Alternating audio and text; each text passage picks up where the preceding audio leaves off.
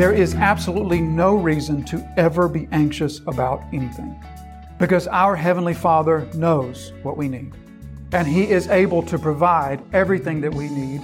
And not only is He able to provide, He takes great joy in providing everything that we need.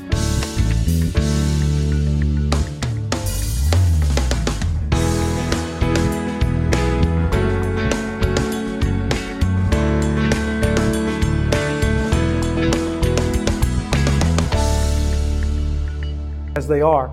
So we just finished 2 weeks of looking at this most heinous, most sinful feast, the Feast of Herod, that he threw for himself on his birthday. The decadent, most immoral happenings that we have seen so far in the Gospel of Mark. We looked at Herodias, we looked at Herod, we looked at this poor young girl who has herself, a fallen sinner, been further corrupted by her mother, and has now just acted so shamefully and so calloused in heart.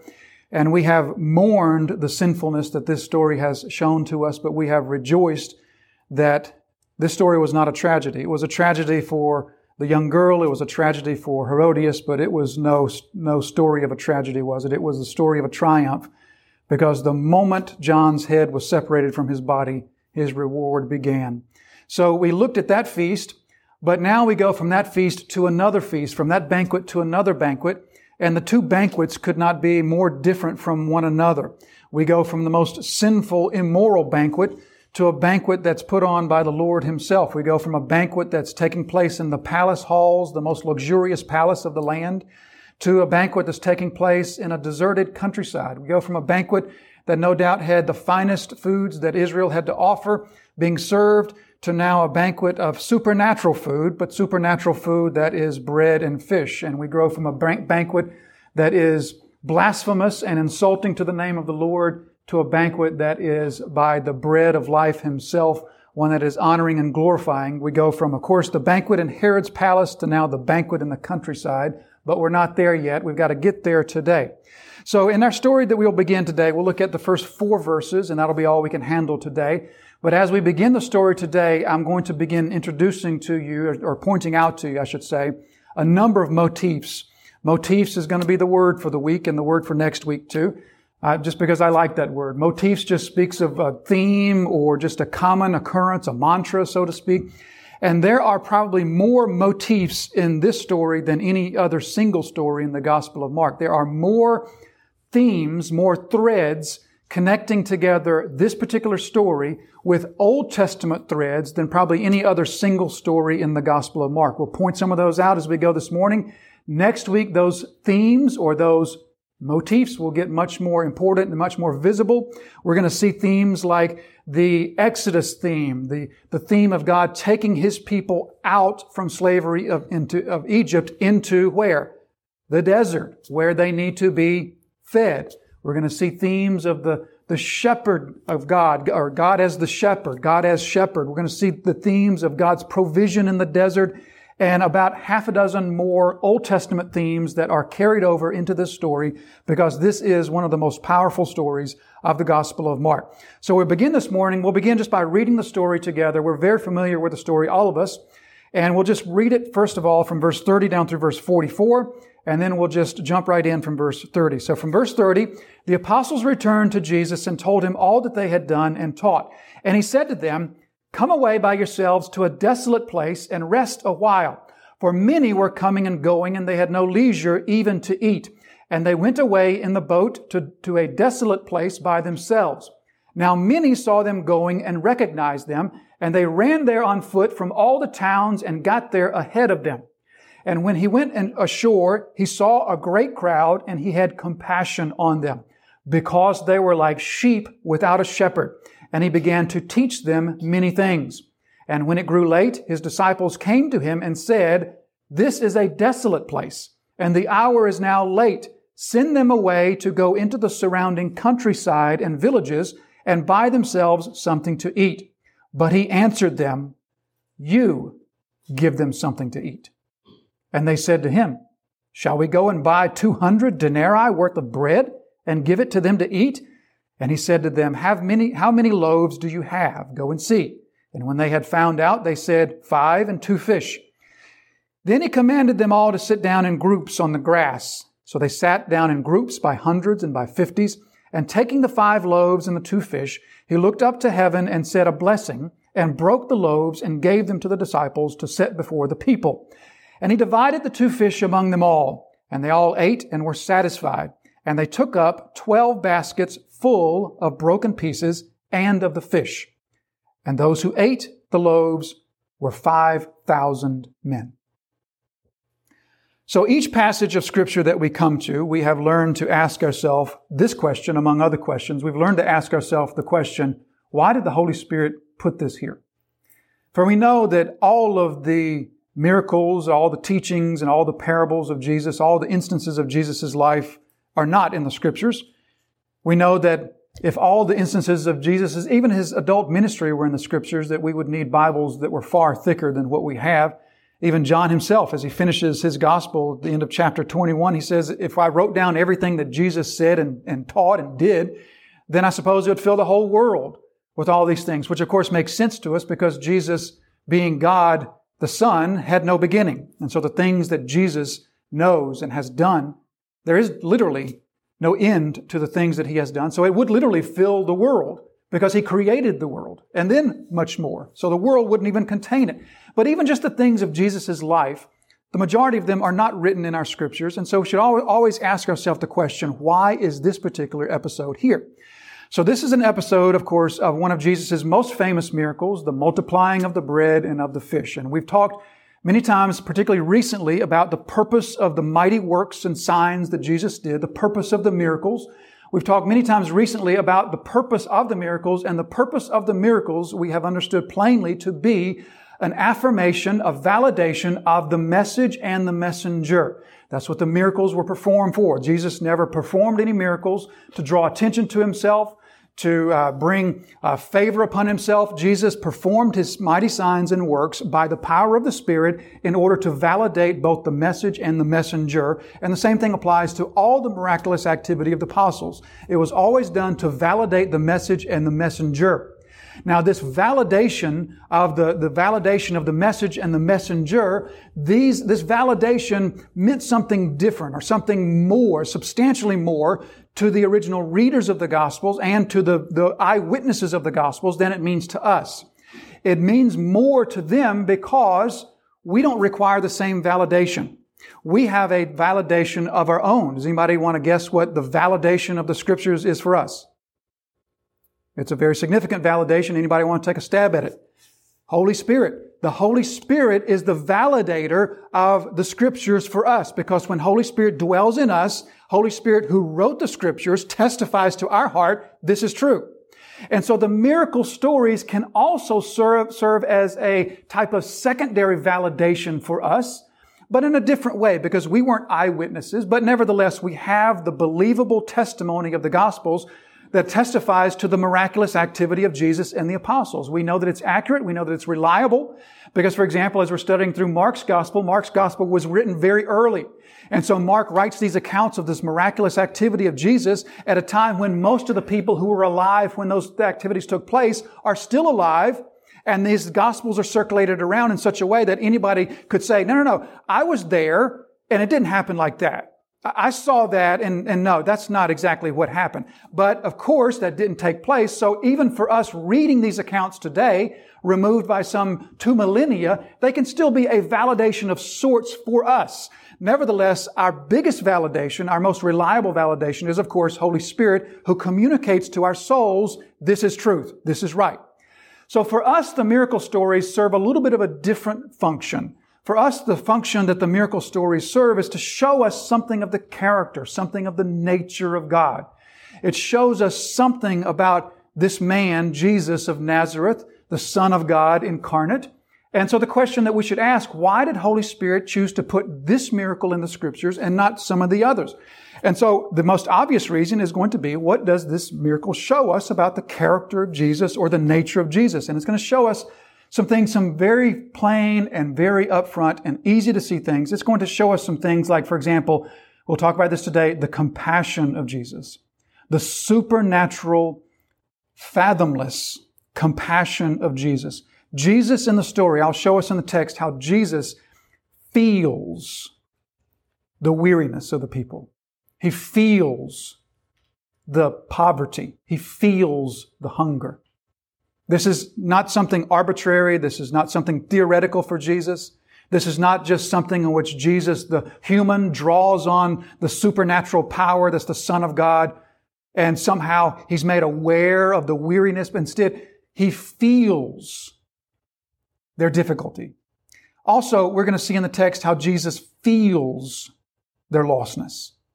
So we're going to see something very powerful about the compassion of Jesus. This is also going to teach us something very important about the priority that Jesus places on the teaching and the preaching of the Word. We have made note of that since chapter 1, that Jesus' main reason for coming, of course, is to die, to make atonement. But up until the point of His death, His main purpose was to teach, was to preach. It wasn't to cast out demons or cleanse lepers or perform miracles. His main priority was to preach. And so we're going to see very plainly the priority that He places on the preaching of the Word. We're also going to see something about Jesus' methods of ministry and how He's going to draw the disciples in to ministry with Him. We're also going to see very plainly Jesus' power to do anything. Jesus' power to create anything from nothing. And we're going to see that Jesus will use that power to show us His absolute unwavering commitment to be our provider.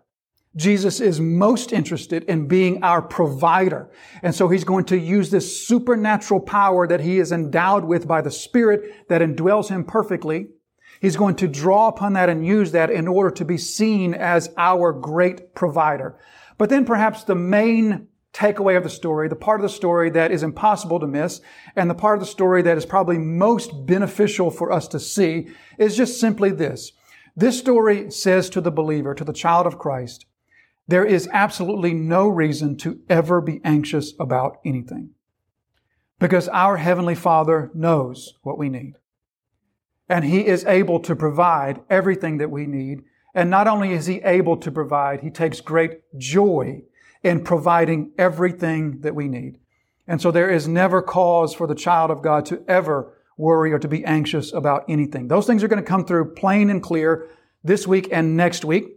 So now let's just get started from verse 30 and we'll begin drawing some of these truths out. From verse 30, the apostles returned to Jesus and told Him all that they had done and taught. And so we notice the context that this takes place in. It takes place in the context of the right immediately after yet another one of Mark's bracketing techniques, his sandwiching techniques, where he loves to take a story, begin telling a story, interrupt it with another story, and then come back and finish the first story. And we've seen each time that He's done this, that He does this for a purpose. And His purpose is that the meaning of both stories emphasizes or illumines the meaning of the other story, so that the meaning of both stories are found in one another.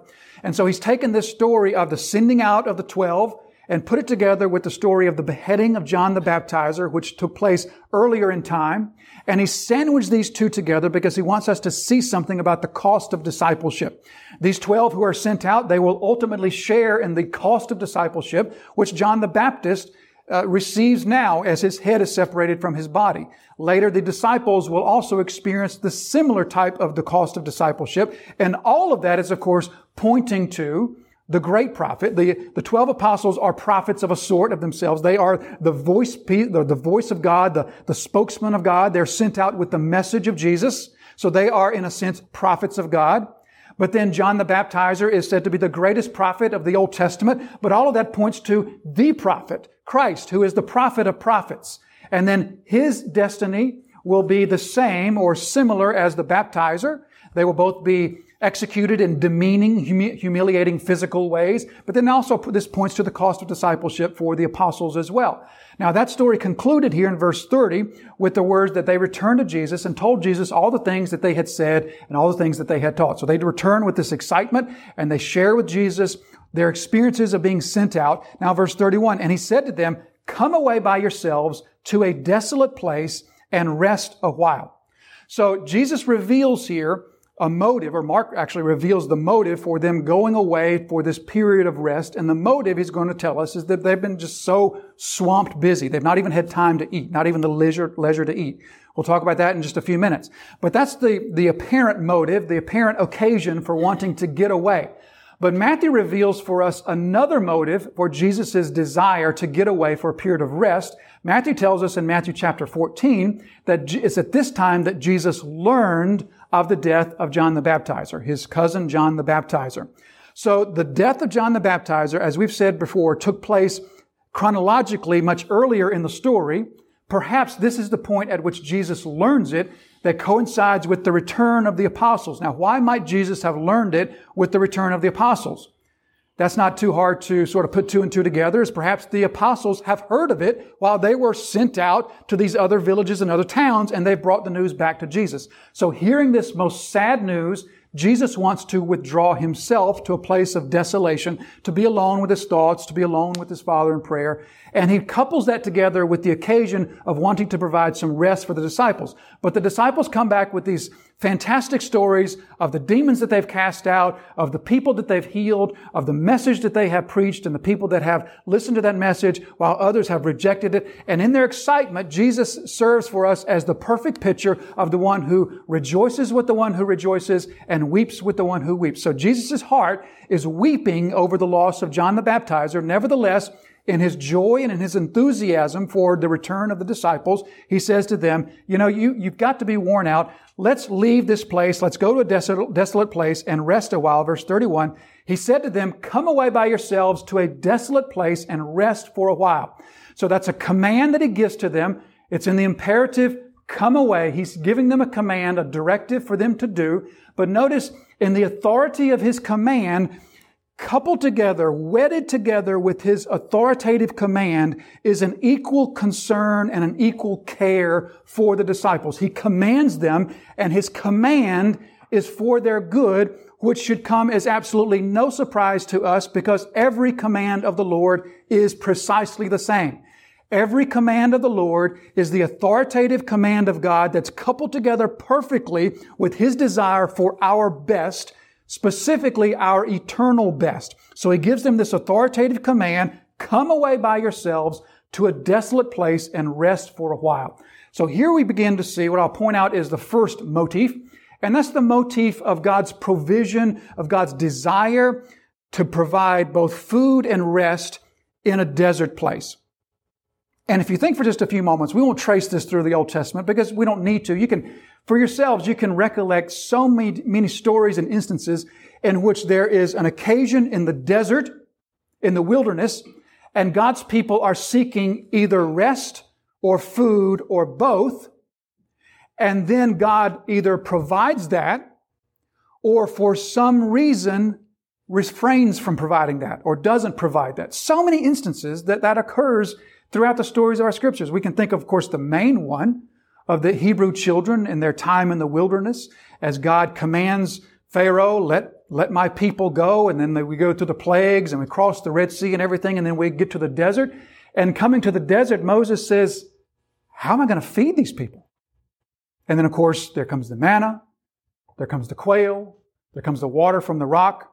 And so that's probably the biggest, the grandest story of God's desire to provide rest and food for his people in the wilderness. But we see so many minor stories that carry the same theme. The story of Elijah, if you remember the story of Elijah after the incident on Mount Carmel, when he flees and he's in the same desert, and there God provides for him food and rest, only he does it directly from the hand of the second person of the Trinity, the second person of the Godhead.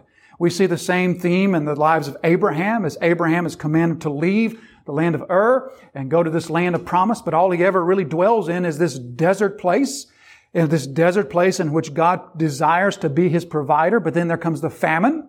And in Abraham's sin, he fails to trust God and he flees to Egypt. We see it in the story of Ruth as Naomi flees the land of bread, Bethlehem, and goes to the land of the Moabites to flee from the famine, and so many others. There's at least half a dozen other storylines in our Old Testament in which the theme of the story is the theme of God's people in the wilderness. God sends them into the wilderness or calls them into the wilderness. And in that wilderness experience, there is this desire for God to provide food for them and for God to provide rest for them. Sometimes the food and rest are provided. Sometimes due to the sinfulness or the hard-heartedness of the people, it is not provided. But we see this many instances. For example, Psalm 95, He is our God and we are the people of His pasture. Today, if you hear His voice, do not harden your hearts as in Meribah when your fathers put me to the test and put me to the proof, though they had seen my work. They are a people who go astray in the heart, and they have known my ways.